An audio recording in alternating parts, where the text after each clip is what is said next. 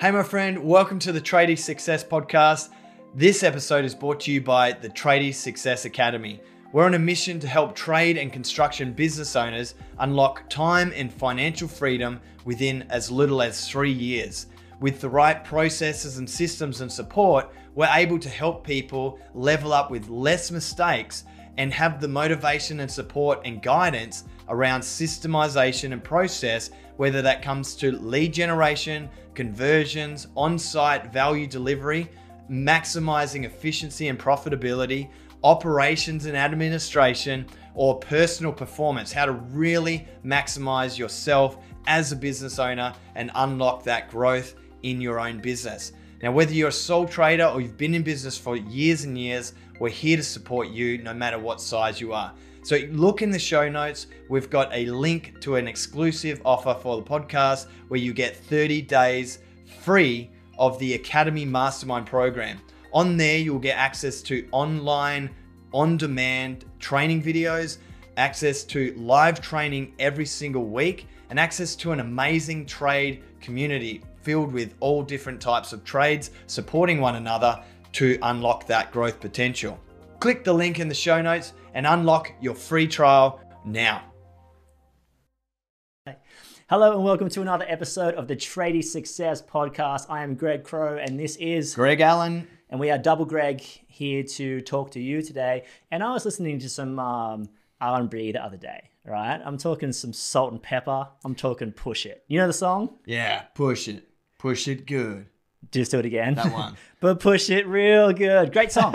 Great song. And it definitely gets down and dirty on the dance floor. That's great. But I was listening to it in the radio and the kids were in the back and they just kept saying, salt and pepper's here. Salt, salt, salt, salt and pepper's here. You in the car, you know exactly what I'm talking about. Wherever you're listening to this, you've heard the song, you know what it's about. And they repeat it so many times. And I'm like, we know you're here, Salt and Pepper. We're very aware of the fact you're here. You've said it probably 18 times now. And it got me thinking about communication and how much as tradies, we generally lack the communication skills to pay the bill, so to speak. You know, so many times we're saying the same thing over and over to our client, to our staff member, and we're saying, you know, it's not salt and peppers here. Hopefully we're not saying that, but we are saying, hey, we want the job done this way. Hey, this is a variation. Hey, this is what the job's going to cost. So we're trying to communicate, but they're not quite, understanding. So tips on communication. Let's sort of talk about where does your mind go to in that? Yeah, I think communication is one of the most important things, and a lot of people struggle to have those hard conversations early enough. And so they'll just continue to go along with the work hoping that it's going to be all good. And then when push comes to shove down the line and you've spent, hours and hours doing this extra work, which you thought was a given, oh no, I did all this extra work, I should be able to invoice for that, right? And a lot of people do this and they'll get hours and hours into a job and the customer's like, nah, I didn't agree on any extra cost. That's just part of the job. Yeah. And so all of a sudden we're having this fight over no, this is extra work. It cost me money. I had to pay staff, and it's because we weren't able to have a good conversation early enough. Yeah, in general, an open and honest conversation. I remember I kept kind of banging my head against the wall early on in business. And I kept getting home and talking to Elodie and I'm like, oh, the client just doesn't understand. They don't understand. And she's super honest. She's straight up blunt. She's like, do you reckon you're explaining it properly? And I was like, whoa, okay, maybe not. And it was in that kind of reflecting moment that I thought, are they picking up what I'm putting down? When I communicate that, am I slowing down? Am I calming down? Am I telling it exactly how it is? Hey, this is X amount of money. This is why the shopping list pricing system, just to reheat this and revisit it, is such a beautiful form of communication because it's non-emotional communication. We said this the other week. It's a form of communication where you've got a shopping list price for every single item in your repertoire and you just bill for it accordingly and can charge for it accordingly, and a non-emotional form of way to go hey, it's not what I think, it's not what I'm insecure to communicate, it's what the price book says. Yeah. Full stop. Yeah, it's just a matter of saying, hey, this is the job that you've asked for, this is how much it is. If you want that, you can go ahead with that. If you don't, that's fine with me. As long as we're okay with it. I think sometimes we try and extract too much job from a customer and you're hoping that, cool, if I do this extra work, I might get that extra few dollars, and that's going to be good for me because I need money right now, and the stress of running a business and that anxiety of am I going to have enough money? I should just get I'm getting a lot out of this job. It's filling my schedule at the moment. I need the work. And so sometimes you just don't have that conversation. So, should be right. Yeah, right? she'll be right. Yeah. A couple Usually ends in a fight or an argument or she'll be disgruntlement. fight, more like it. Yeah. But a couple of tips around communication. One thing that we say a lot here at the Academy is there's no substitute for early communication. So, if you're communicating early and communicating well, and the job's been done and it's approved and the amount's approved, everything like that, send the invoice, all good. It's when you're trying to communicate post-job complete that issues happen. So I just want to highlight that there's no substitute for early communication. Communicate early, communicate often, and communicate well. Where does your head go to? Yeah, so exactly that. And I think the best thing you can do is put it on paper. You need to document this stuff, and it needs to be nice and clear for the customer. Like you were saying, where you explaining it clearly enough. And that's something that a lot of people, when you're talking, they're like, okay, yeah, I get it. Thanks for talking to me about that. But some of the stuff might go over their head. Straight over the head, just smile and nod. Yeah, smile and nod. Yeah, that was that was very technical. I don't even know what you're talking about. But yeah, as soon as we get it on paper, people can take that away. And if you think about when you get a receipt from, you might have got a huge bill, and this is one of our stories we talk around, shopping list pricing system. You get a big invoice, or you put all your shopping items through the teller at the supermarket and go beep beep beep beep beep, and you get to the end, it's like $450, and you're like, what the hell? How did I get to that?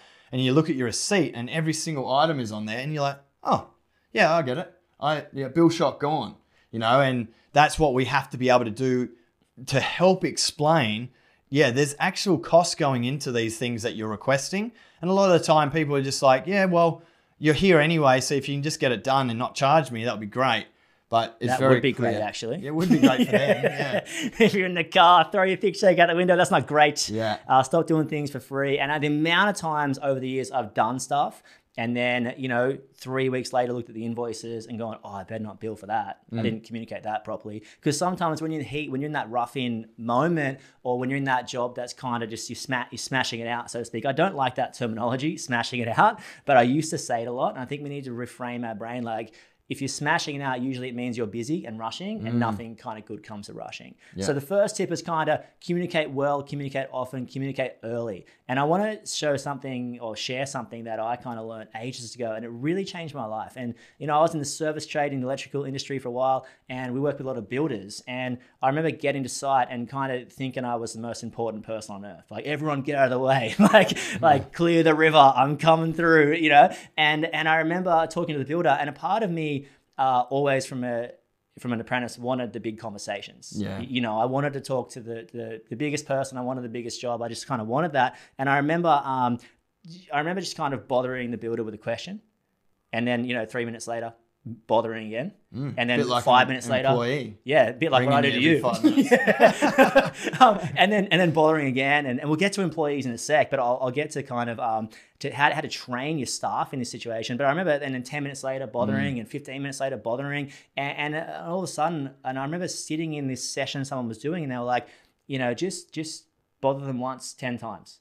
You know what I mean? Bother them once with 10 questions. Create a list. Create a list with 10 questions. Things. Do your questions need to be answered right now. And if we can do that, and if we can teach ourselves how to do that, we can teach our staff how to do that. Yeah. And I know wherever you are right now, you'll be thinking, these bloody staff members calling me about, what do I do in this? Like, what should I turn left or go around the roundabout? Yeah. You're like, shut up, just shut up. But it's crazy. Like, if we can teach people to, does your question have to be answered now? Is there nothing else you can possibly do, or are other questions going to come up? And that was big for me because it taught me a valuable lesson about, yes, my time, but other people's time as well.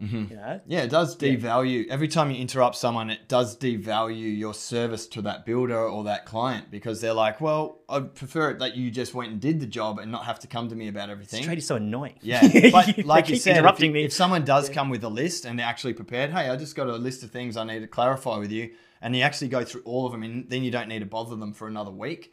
That's epic. Someone would really appreciate that you're communicating early. You've written a list. Again, it's documented. It's on paper. It's nice and clear. They can see it, they can feel it, they can smell it if they want. They could smell it. Smells like timber. Yeah.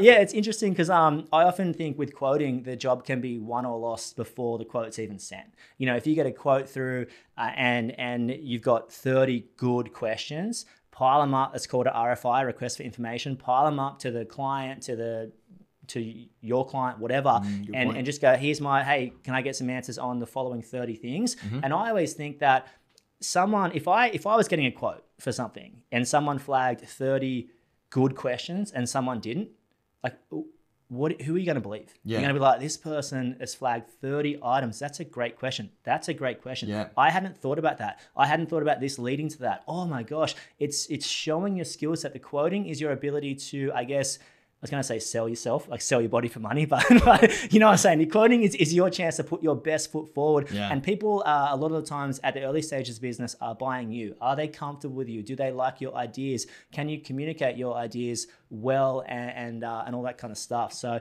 yeah, the RFI list is massive with the quoting. So get a big list together and it puts you in a position. So a lot of the times, like we come from a high-end residential background. So we'd ask some really good questions because we've seen it before, we've done it before, we've smelt it before. And then it puts you in these email chains with the architects for us, with the builder, with the client early, pre-quote. And they're like, oh, this guy's got some questions. We didn't think about this stuff. Yeah. And I'm like, if we do it this different way, we can save yourself this. And they're like, oh, that's a great idea. All of a sudden, when the quote comes in and the quote might be more expensive than someone else, it's irrelevant because I've just saved them money. Yeah. And yeah, it's crazy, right? This leads to a really important point as well, which is a lot of people are out there, you know, providing advice to a builder or a client, right? You get that. You might come back to them and say, hey, this is what I think you should do, rather than ask questions. And there's a big difference. And then another time, people don't want to ask questions because they don't want to seem like they don't know.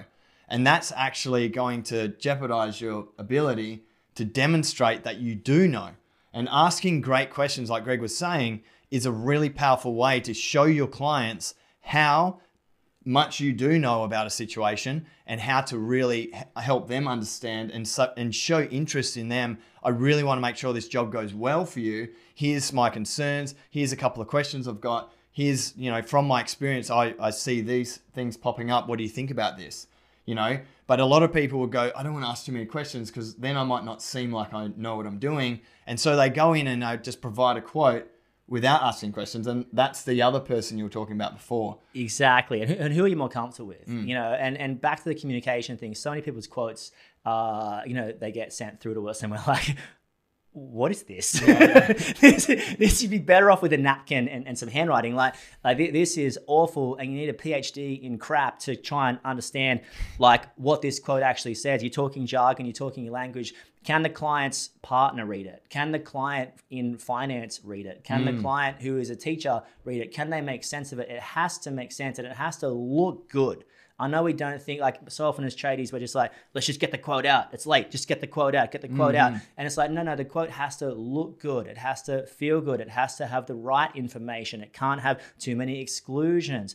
On that side note with exclusions, so many people's quotes open up and are just exclusion. It's like, is there anything actually actually included in this? Are you doing anything for this money? On that exclusion, let's just take say a heated towel rail, for instance, right? So you can have exclusions, heated towel rail supply, or you can have general notes, heated towel rail supply by other. That's a big hot tip. Wherever you are, pull over, write that down.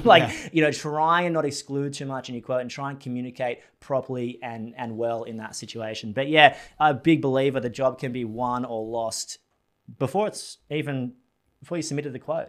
Yeah.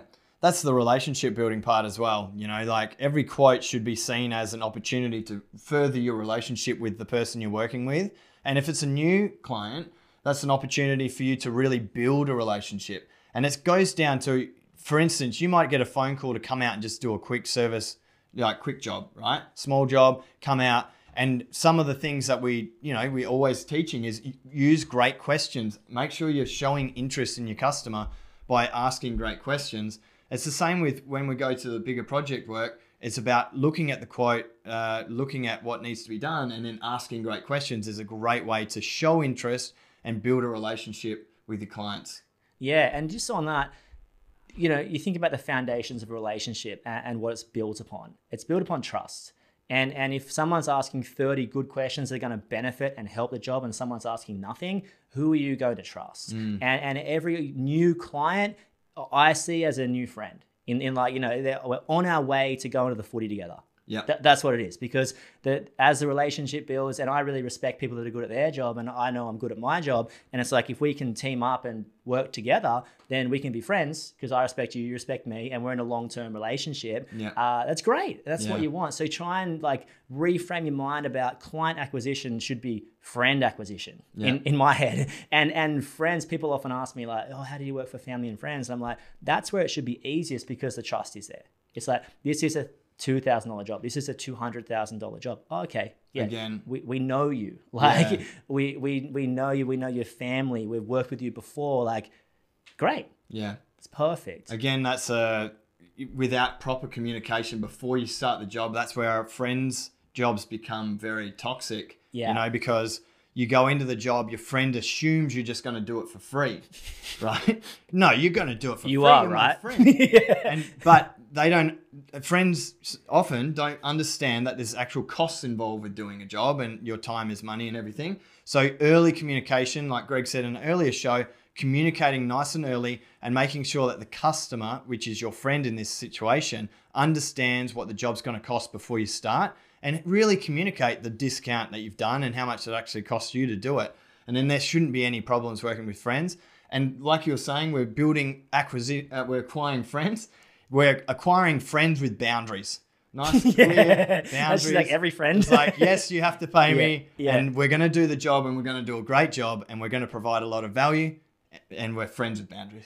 I love that. Friends with benefits, friends with boundaries. It's great to have good friends. So yeah, with communication, I think it's so important to train our staff as well. So train your staff to communicate. Communication is definitely, no one was born an excellent communicator. No one woke up at 3 and went you know what, I'm excellent at this. It's it's a learnt skill, it's a proper trained skill, and it's something that you can teach. And that's a skill, right? It's something you can teach. So pull your staff aside for a staff meeting, show them how you would like them to communicate. And that can be really simple. We've all met the disgruntled tradie that's, I wouldn't do that. I would do it like this. Yeah, every time. Yeah. Oh, no, then that's a really bad idea. I'm so good at my job, I would do it like this. And it's kind of like, well, you could have said the same thing. You can say, I would do it like this. Or you could say, one option is this, another option is that. What do you guys think? Yeah. Same thing, way better result. So what I'm going to sort of finish on and wrap up on here, I'm going to say communication is absolutely everything.